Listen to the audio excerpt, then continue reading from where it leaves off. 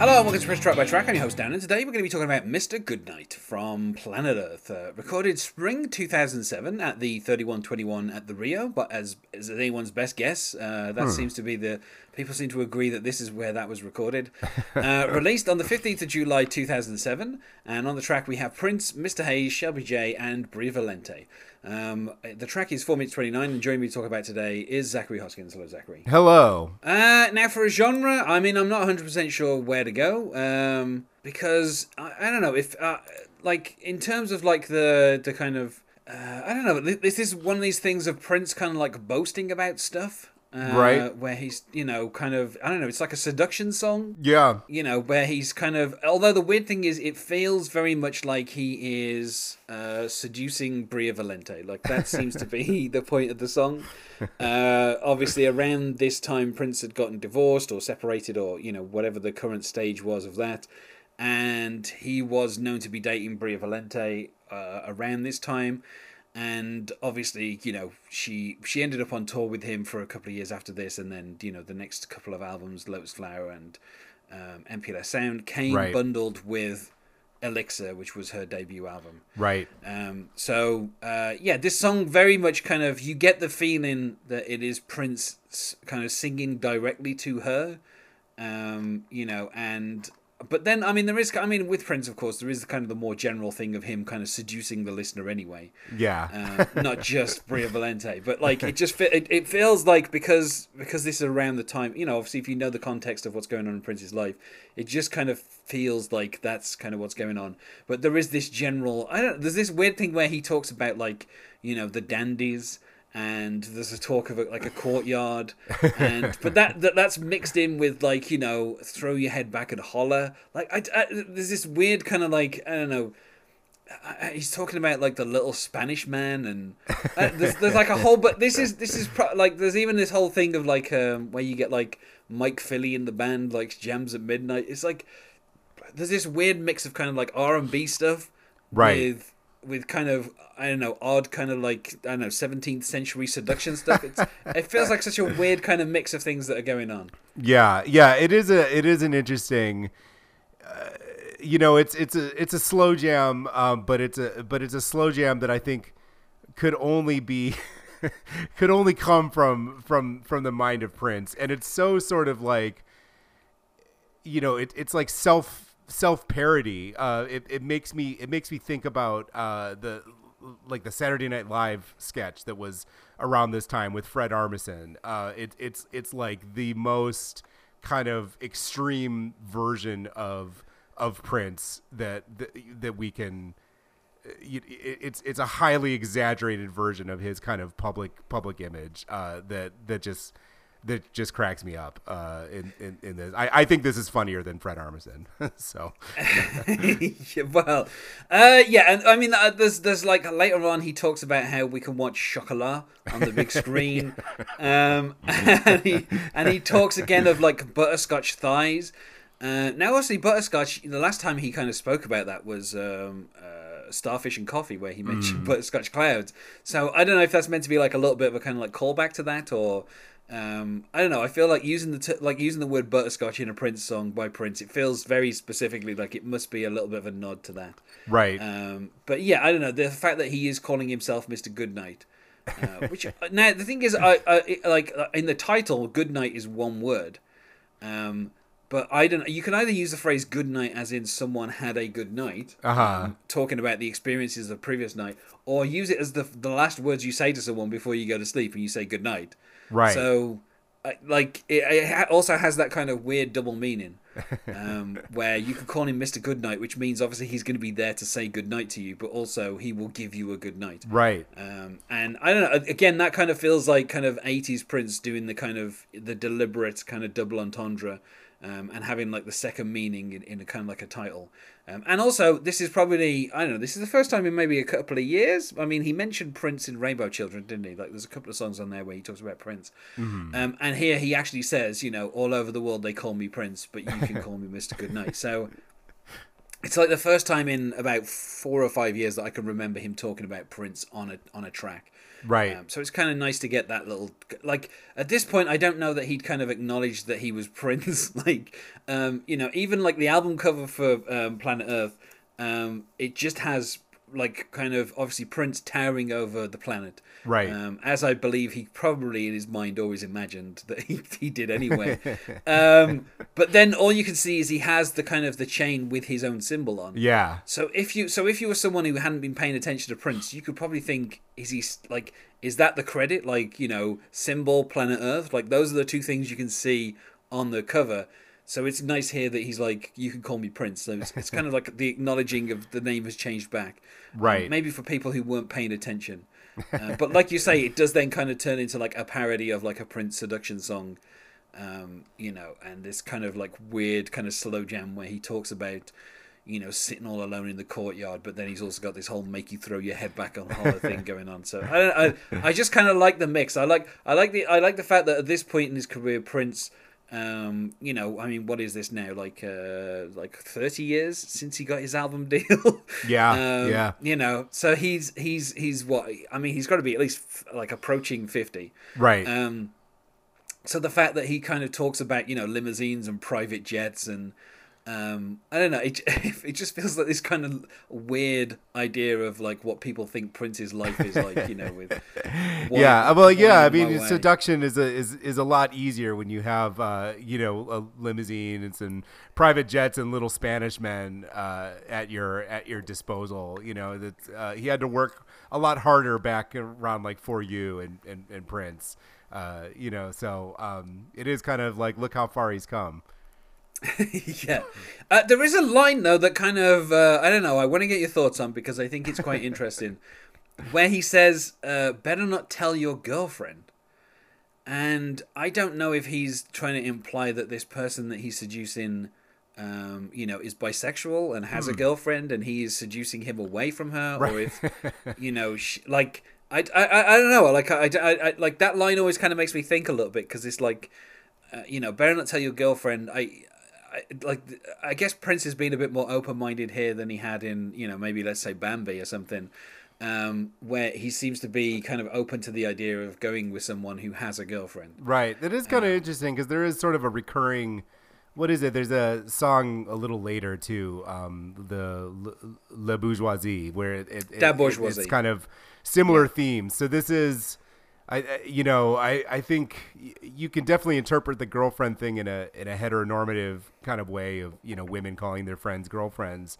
But there is sort of a recurring theme in his lyrics about, whether it's swaying a lesbian away from their same-sex partner, or being involved with a woman who's bisexual. So yeah, I think that could go either way. I only say that because he has this whole surely the dandies that escort you places imparted a rumor or two. Like it feels like there's a certain kind of I don't know, sexual fluidity in this song that is maybe kind of missing from some of other Prince's, seduction stuff. Right. And I don't know. I kind of love the fantasy that he has.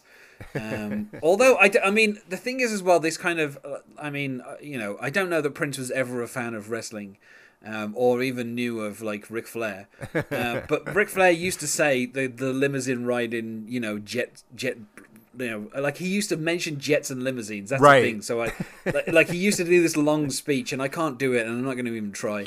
Where he would kind of talk about how great his life was, and we're talking about like Ric Flair in the 80s when he was a highly paid wrestler, but he's not riding in limousines and jets at that particular point in his life. But he's kind of talking about this fantasy, and it kind of almost seems like Prince is doing the same in this, where he's kind of talking about this fantasy of like what people think he is.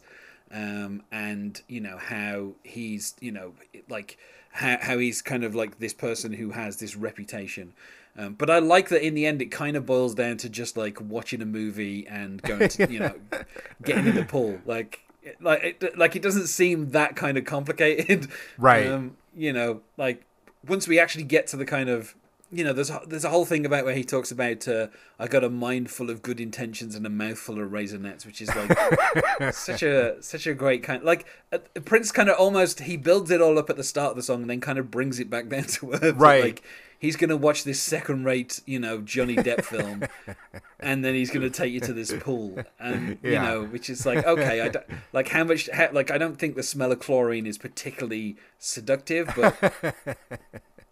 Yeah, he does say on the big screen, but because I've been to Paisley Park, in my mind I picture the room. For anyone who's been to Paisley Park, there's this room in the atrium, the kitchen where he used to watch movies. That is what they say is part of the tour, and they still have a stack of DVDs there, not Blu-rays, which is also funny to me. And at the top of the stack, apparently one of the last films that Prince watched, before he left the earthly plane, was the Matrix Revolution. So like I just picture him, like looking through his stack of DVDs. He's got the Matrix sequels, and then he pulls out Chocolat because it's date night. It's just such a. It is such a weirdly suburban note to end this song on. Like he can talk about the big screen in the pool all he wants, but I mean, when you come right down to it, you're sitting on the couch watching a romantic comedy and eating raisinets. Like it's kind of charming how prosaic the fantasy ends up being. I mean, I also the thing is as well, like as I've learned as I've gone on, particularly looking into the stuff for these last few albums, apparently Prince was kind of obsessed with The Matrix. Like all three films, he was really obsessed with them, and he'd like if he met anyone who had worked on them, he would like apparently question them quite a bit about the meaning behind the films. So like I know it kind of fits with the idea that he would maybe be watching like the Matrix sequels just to try and figure it all out one last time. I almost wish that he said in this song we could watch Matrix Revolution on the big screen. Yeah. Oh, that would have been so great. Like that. This is the thing is I think for me this song is probably hovering around like a 4 out of 5, and I think it would have been a clear 5 out of 5 if he did just said Matrix Revolutions. But it's a missed opportunity now, isn't it? I think I like as well how we end with the energy in this field's been known to flicker lights, a cappella moans and a break of sighs, undeterred nevertheless a masterpiece on butterscotch thighs. Turn off the lights, it's time for Mr. Goodnight. Presumably he's finished his raisinets at this point. Yeah, I was going to say, hopefully there's no raisinets in this bed. Otherwise, I think In This Bed I Scream probably is about someone just sitting on some raisinets. Yeah. Maybe catching the box at the wrong angle. I don't know. I kind of love the kind of the fantasy at the start. Right. All this kind of, tell me which dress you choose so I can put it on. Like, that kind of calls back to If I Was Your Girlfriend, where he's talking about, dressing someone, which is a common thing that Prince kind of recalled in many of his songs as being like a part of the seduction was picking out outfits for people. It's just something that he's kind of gone to and now kind of. Also I like the fact that he says he can put on his matching suit. It's like, Prince, I've seen what you're wearing. There's no matching suit for whatever the other person is wearing. There's no matching suit to go with it. But I like this kind of this whole thing of him building this all up and talking about that I'll rock you in your wildest dreams, and then it just turns into let's watch Chocolat, maybe have a dip in the pool and then go to sleep. Right. Like the kind of it kind of really brings it down to kind of like it kind of starts off really high up and then kind of comes right down to earth just towards the end, and then you're like, oh, like he's going to kind of turn off the fact that he says turn off the lights as well. I mean, there's other songs that he's done that have been slow jams like this where he's like leave the lights on. Right. I'm sure he says that in Insatiable where he's like leave the lights on. And so he's now, in his 50s now, he's yeah. I mean, he's still in good shape, obviously, but I think maybe he's getting a bit more body conscious, isn't he? He's kind of like, turn off the lights this time. I don't know. I 4 out of 5 for me. It's just like a really fun song. And like you say, it's not like a parody in a bad way of like Prince, but it's just him realizing at this point, like the image he has and kind of just making fun a little bit. And I kind of like when Prince does that. Yeah, I agree. This is honestly, I recently revisited all of Planet Earth, and I think the album as a whole has aged a little better than, or I have softened a little bit on it from when I when I first heard it, it just felt like such a step down from both 3121 and Musicology to me.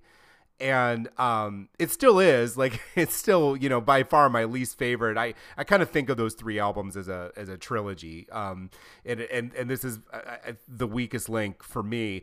But you know, I did find myself softening on it and kind of appreciating it for what it is. And this is a song that I think at first I was like, this is so stupid, and then just gradually it has like, it's gone up in esteem to the point that now it's probably my favorite song on the album. Like, there's just something about it. It just gets funnier the more you listen to it. Like, I'm just fascinated by the little Spanish man. I don't know what was in his mind. I just always think he was French, but the guy from Fantasy Island, like, that's all I can think of when I hear that line.